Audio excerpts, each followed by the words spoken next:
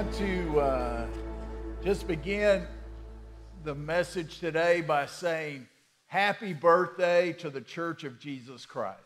And you're thinking, where are you coming with that? This is what they call Pentecost Sunday. It's 50 days after Easter. It is the day we celebrate when the Holy Spirit came upon those first century believers in that upper room, and the church was birthed. And so we are a part of that still today, and we don't take time to celebrate the Church of Jesus Christ and the birth of His church and the coming of the Holy Spirit. You know, you can't even come to Christ to be saved unless the Holy Spirit draws you. And then we know in the Old Testament He came upon prophets, priests, and kings, but we see that He abides within us as believers. Man, that's good stuff. That is very good stuff. And maybe you don't, we talk about the Father and the Son. We sometimes neglect the Holy Spirit, but He is God, and He is with us and in us and through us, and we believe that today. And so we celebrate the coming of the Holy Spirit. But also, I was reading this week. This isn't part of the message, so don't start the clock on me yet. But I was reading in 2 Chronicles chapter 20, and this is what the Lord really impressed upon my heart through this. In 2 Chronicles chapter 20, King Jehoshaphat is surrounded by a vast army. They petition the Lord on what to do. They fast and pray. The Lord comes upon a prophetic guy, and he gives the word that God is going to fight the battle for you. You just stand firm. And then he gives them this battle strategy. It's a weird strategy, but he says, put the singers in the front, and what the singers are going to do is they're going to go into the battle ahead. And I'm thinking, if I were a singer, I'm thinking, is this really the strategy? Can I have a sword and a shield or something? No, just go and sing. And so they go out there and they're singing to glory to God. And what happens is that the Midianites, the Ammonites, all these armies turn on one another, and they just wipe out one another. And the children of Israel don't even have to raise a sword because they've taken each other out. Now, here's where I'm going in this. This is what the Lord impressed upon me. Sometimes we come to a worship service, we call it, and we don't worship. We just come and we sing songs, and we go through the process of whatever it may be. We hear the word, we go out, that was a good word, whatever. I want to try to change your mindset a little bit. The worship team are singing those praises, and they're leading us into the presence of God through these praises.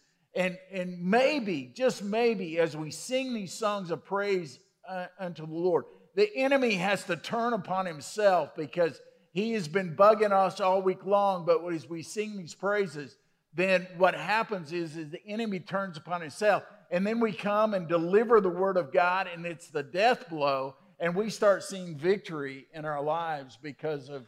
So the worship service is not just, we can clap about that.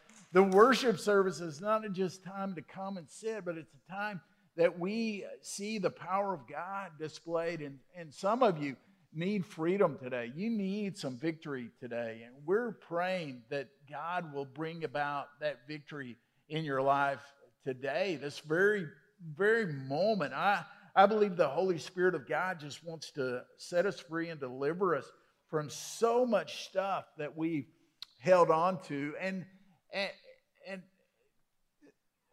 well, I may as well say it. The things that we've gotten bored of in our faith, God reignite those to excite you. If you have your Bibles, I want you to turn to 2 Chronicles chapter 10. We're talking about finishing strong. That, we can all be good starters. We can all start well, but are we going to finish well? Are we going to truly see it all the way through this life. When we read the scriptures, to be honest, we don't find so many people that finish well, but we learn principles on how not to finish. And so we see this in the scriptures. Today, I want to talk to you about a guy named Rehoboam. And you may not know about Rehoboam. There won't be a test afterwards, but you're going to learn something about Rehoboam as we talk about finishing strong today. Let me kind of give you a thought before we read in 2 Chronicles chapter 10. In your life, you will find critical decision-making times. Whether it's who you marry, what school you go to, what church you attend, what city you live in, what you may do as a calling and a ministry in your life. You're going to face decisions. Now, some of those are going to be no-brainers, you think, but many times we're saying, okay, God, what am I supposed to do here? And those decision-making times will lead you either in a positive way, or you find that it's not a blessing route, but it turned into something else. So you don't want to make the wrong decision at that point. I thought about advice-giving times in history a little bit. Can you imagine your General George Armstrong Custer, and you are in Montana at the rolling hills. You know there's an enemy just beyond the hills, and you don't know everything about them. And so you ask advice of your generals there or your commanders. What do y'all think? And some guy raises his hand and said, what have we got to lose? Let's just go for it anyway. And wrong advice, but they took somebody's advice, and we know that was the death of General Custer. Or suppose you're on the Titanic, and you get these warnings. The Titanic actually had as many as seven warnings to not be going where they're going. So the captain brings his leaders together. We need advice. One guy raises his hand and says, man, I think there is some ice out there, but it can't do any damage to the ship. Wrong advice, and that's what they took.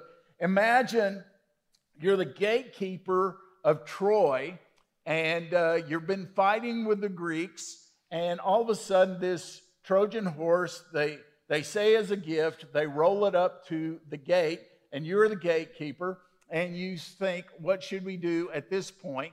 So you open the gate. Let's just keep it in the center of the city for the night. What can go wrong? And then to see what took place.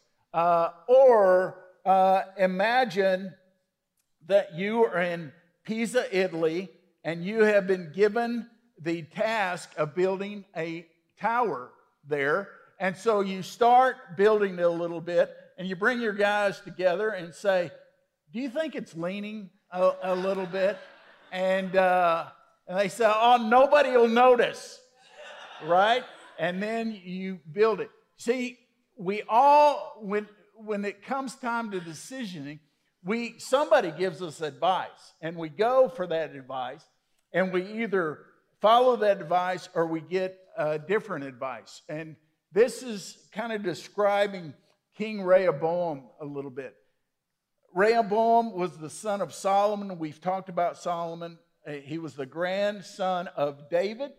And so Rehoboam's now is time to be king of Israel. And so he's put in this position, but he needs to figure out what kind of king is he going to be. We talked about how Solomon didn't finish strong, but what kind of king is Rehoboam going to be? And so in chapter 10 of 2 Chronicles, it'll be on the screen as well. I want to read the first 15 verses of the chapter, and you'll see the scenario that Rehoboam finds himself in. So Rehoboam went to Shechem, for all Israel had come to Shechem to make him king.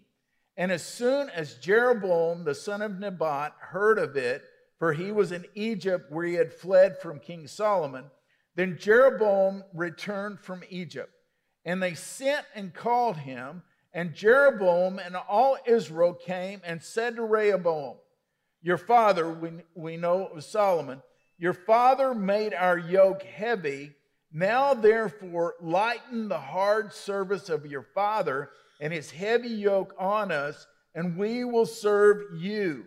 And he said to them, come to me again in 3 days. So the people went away. You see the scenario. Rehoboam's the new king.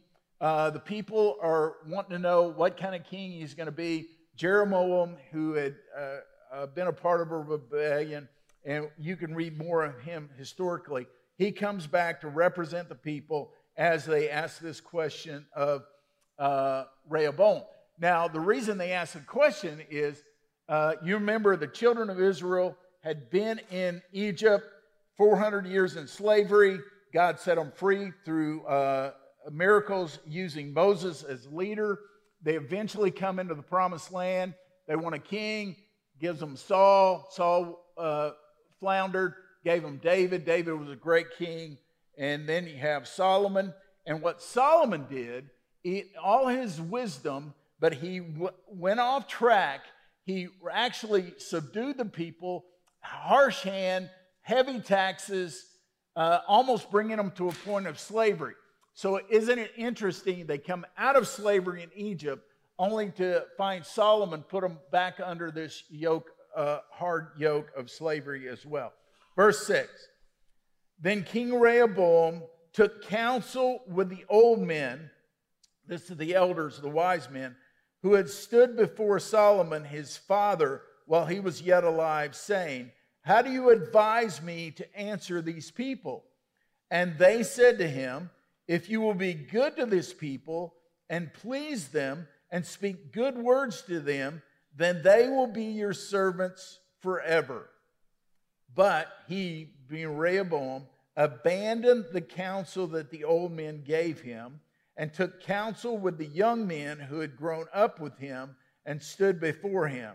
And he said to them, what do you advise that we answer this people who have said to me, lighten the yoke that your father put on us? And the young men who had grown up with him said to him, thus shall you speak to the people who said to you, your father made our yoke heavy, but you lighten it up for us.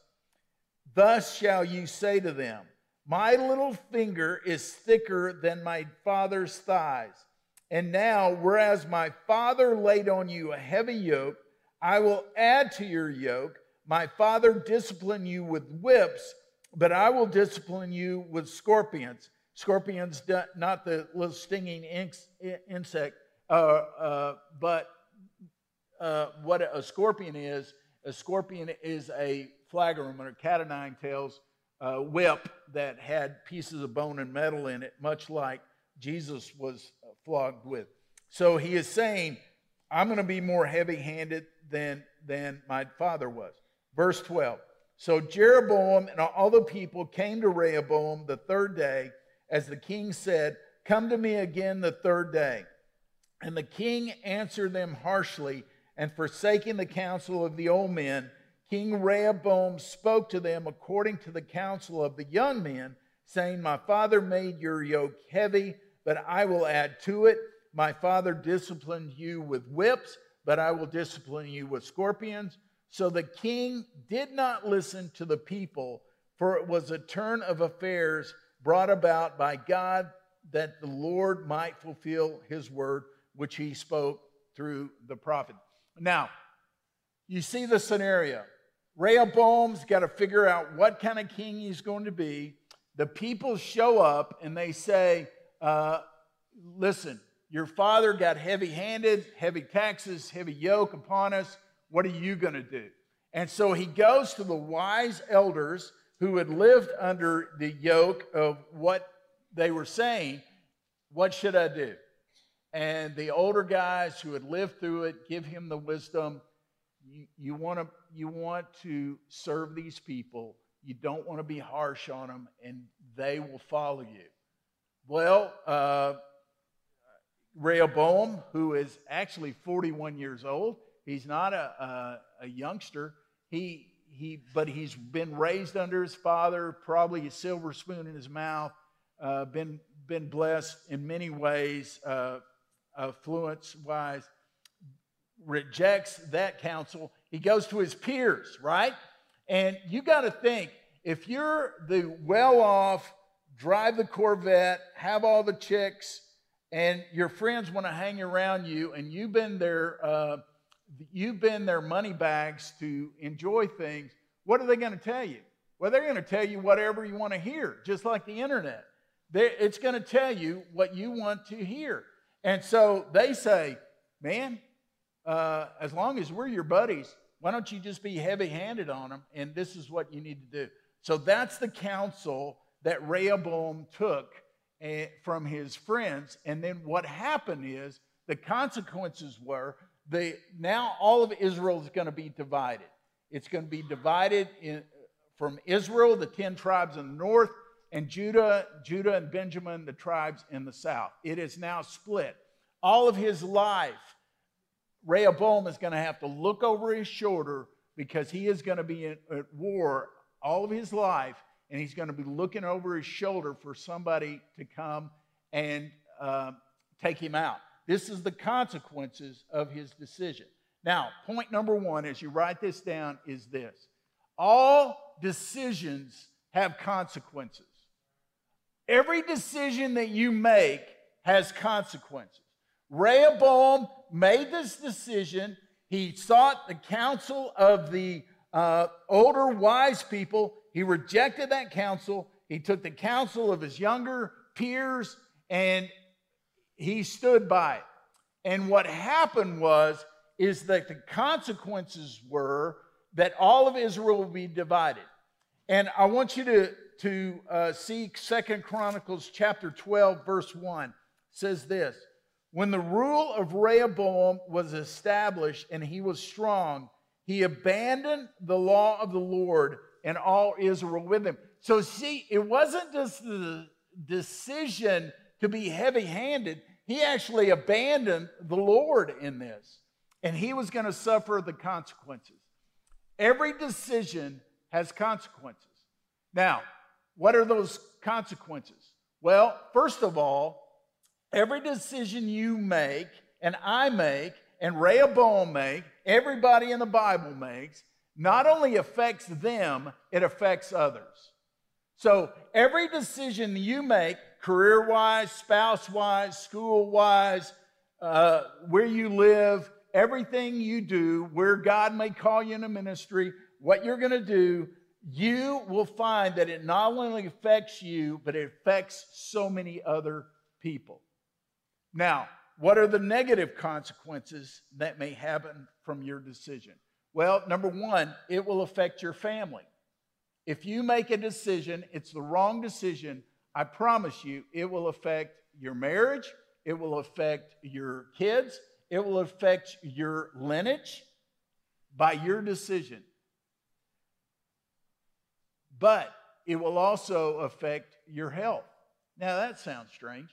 I guarantee you, Rehoboam lived his life full of anxiety because somebody was always after him. When you make a decision that is not a godly decision, you make a decision that's the wrong decision, what's going to happen is you will find yourself with sleepless nights, you will find yourself with fear, you will find yourself with anxiety, will manifest itself in your physical life. Your mental health will suffer because what you will find is this anxiety, this stress, this mental anguish that you're under will always be there. So all decisions have consequences, but there's good news. Right decisions have good consequences. Consequences like you will find strength in your family. You will find you're able to sleep with peace at night because you're following the Lord and not following just the whims. There will be blessings instead of cursings. There will be prosperity of life, and I'm not talking about lots of money. I'm just talking about your spiritual well-being, your soulish well-being, the mental well-being. Here's another one. There will be generational blessing.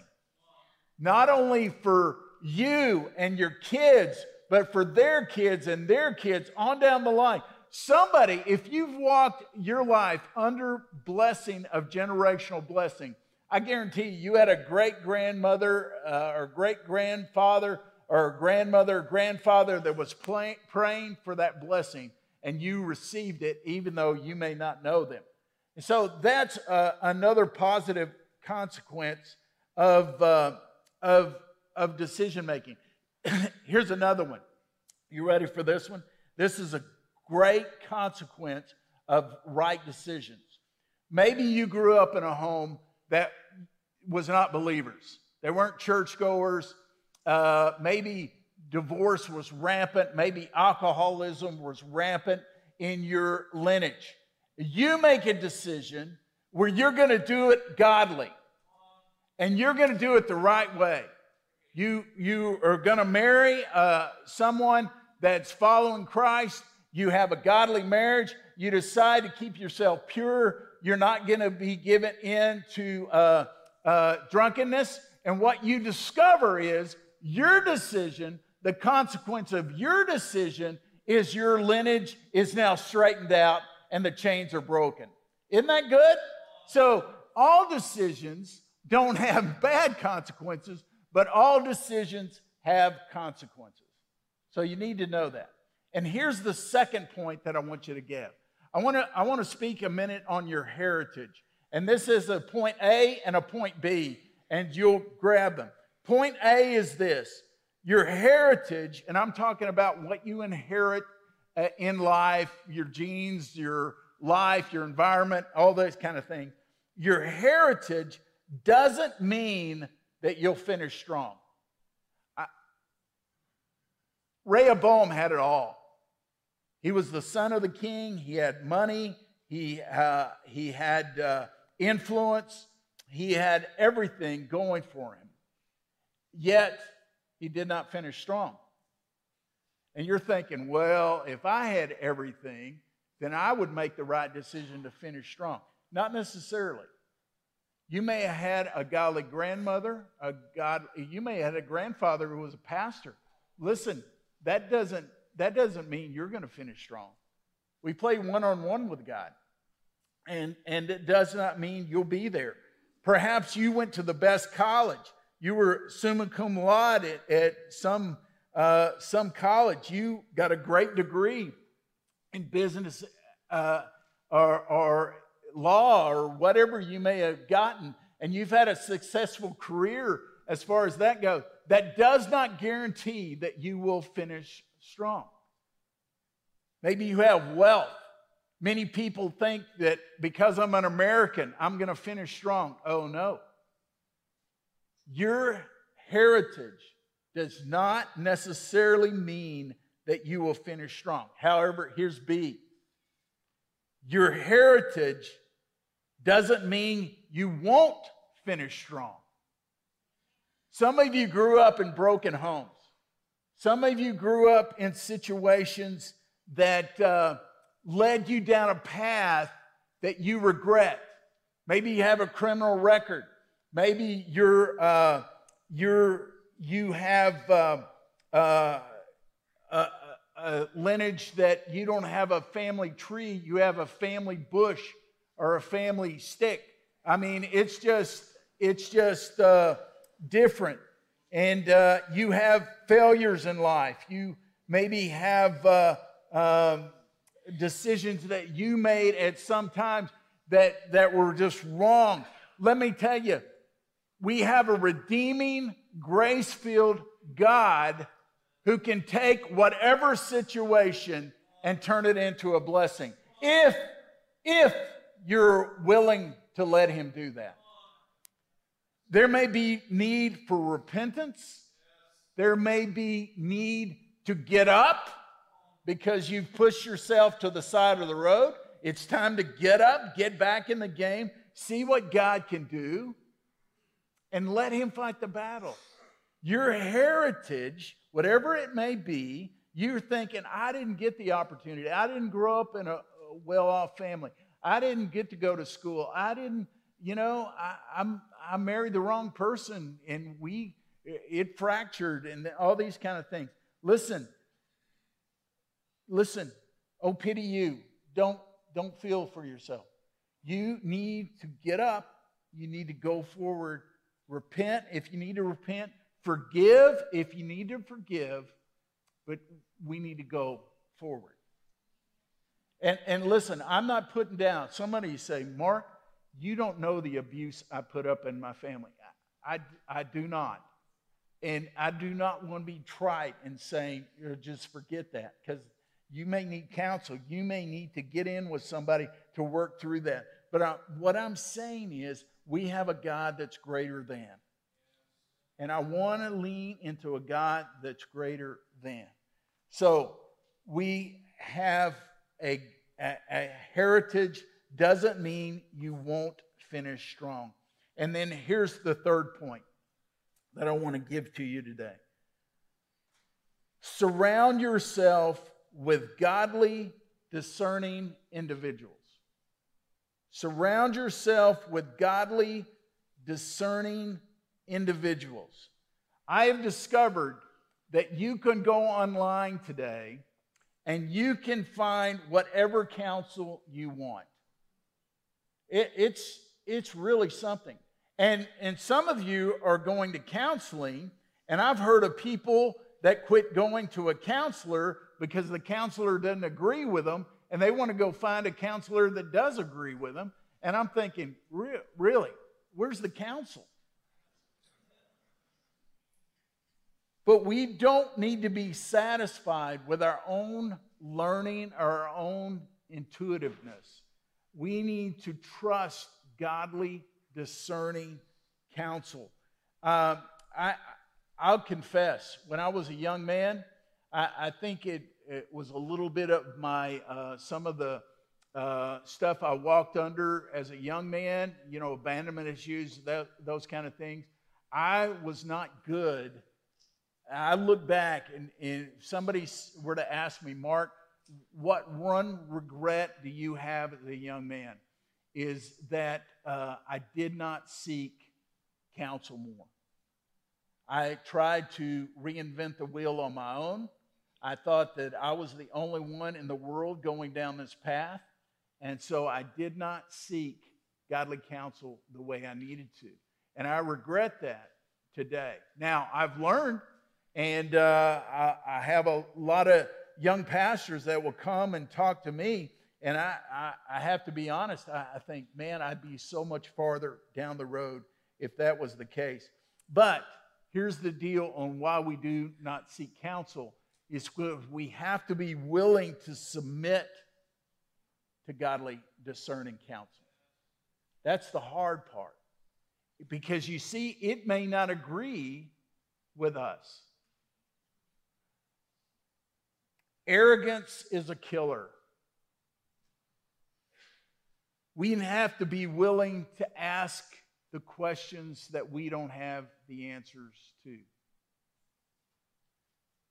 And I got to be honest in saying I was so glad in 1993 when we started Central that the internet was not a big influence at that time.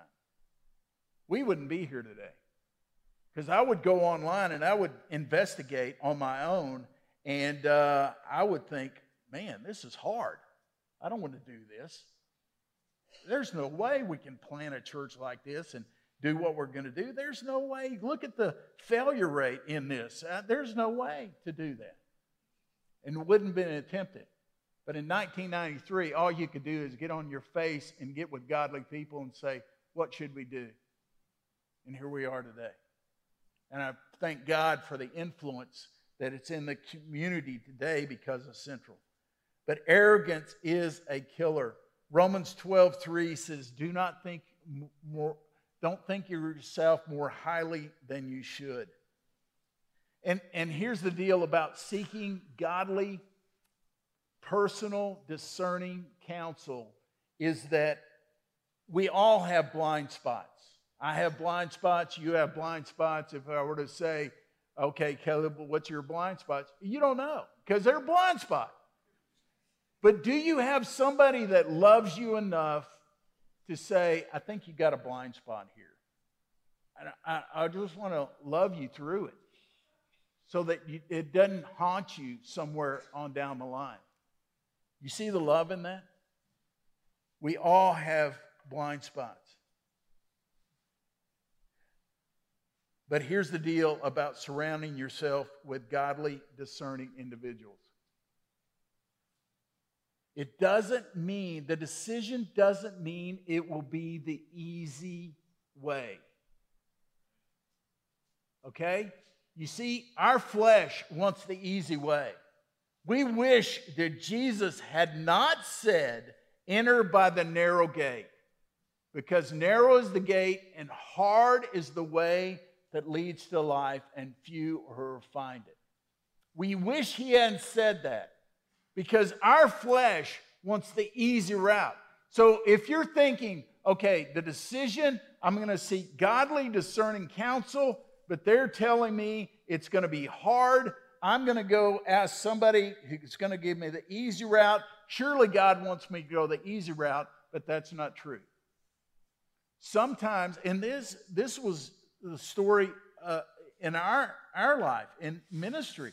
I remember being impressed by the Lord because all I knew about ministry, because I had nobody in my family, people would be around for 5 years and then leave, 5 years and then leave and go somewhere else.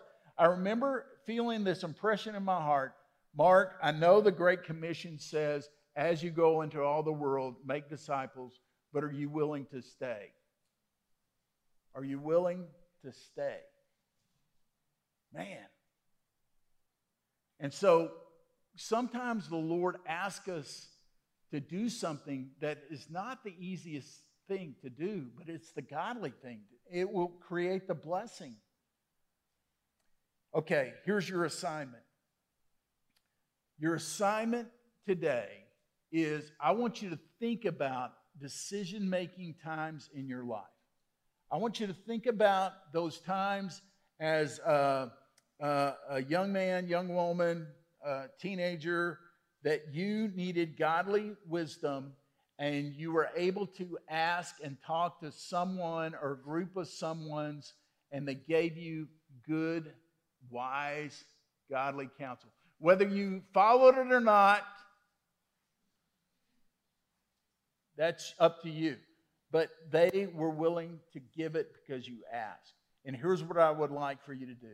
Text them, email them, call them, just if they're still alive, and just let them know. Our pastor was talking on, we need to get godly counsel in our life, and he gave us this assignment. Blah, blah, I mean, on me, that's what I used to tell my kids.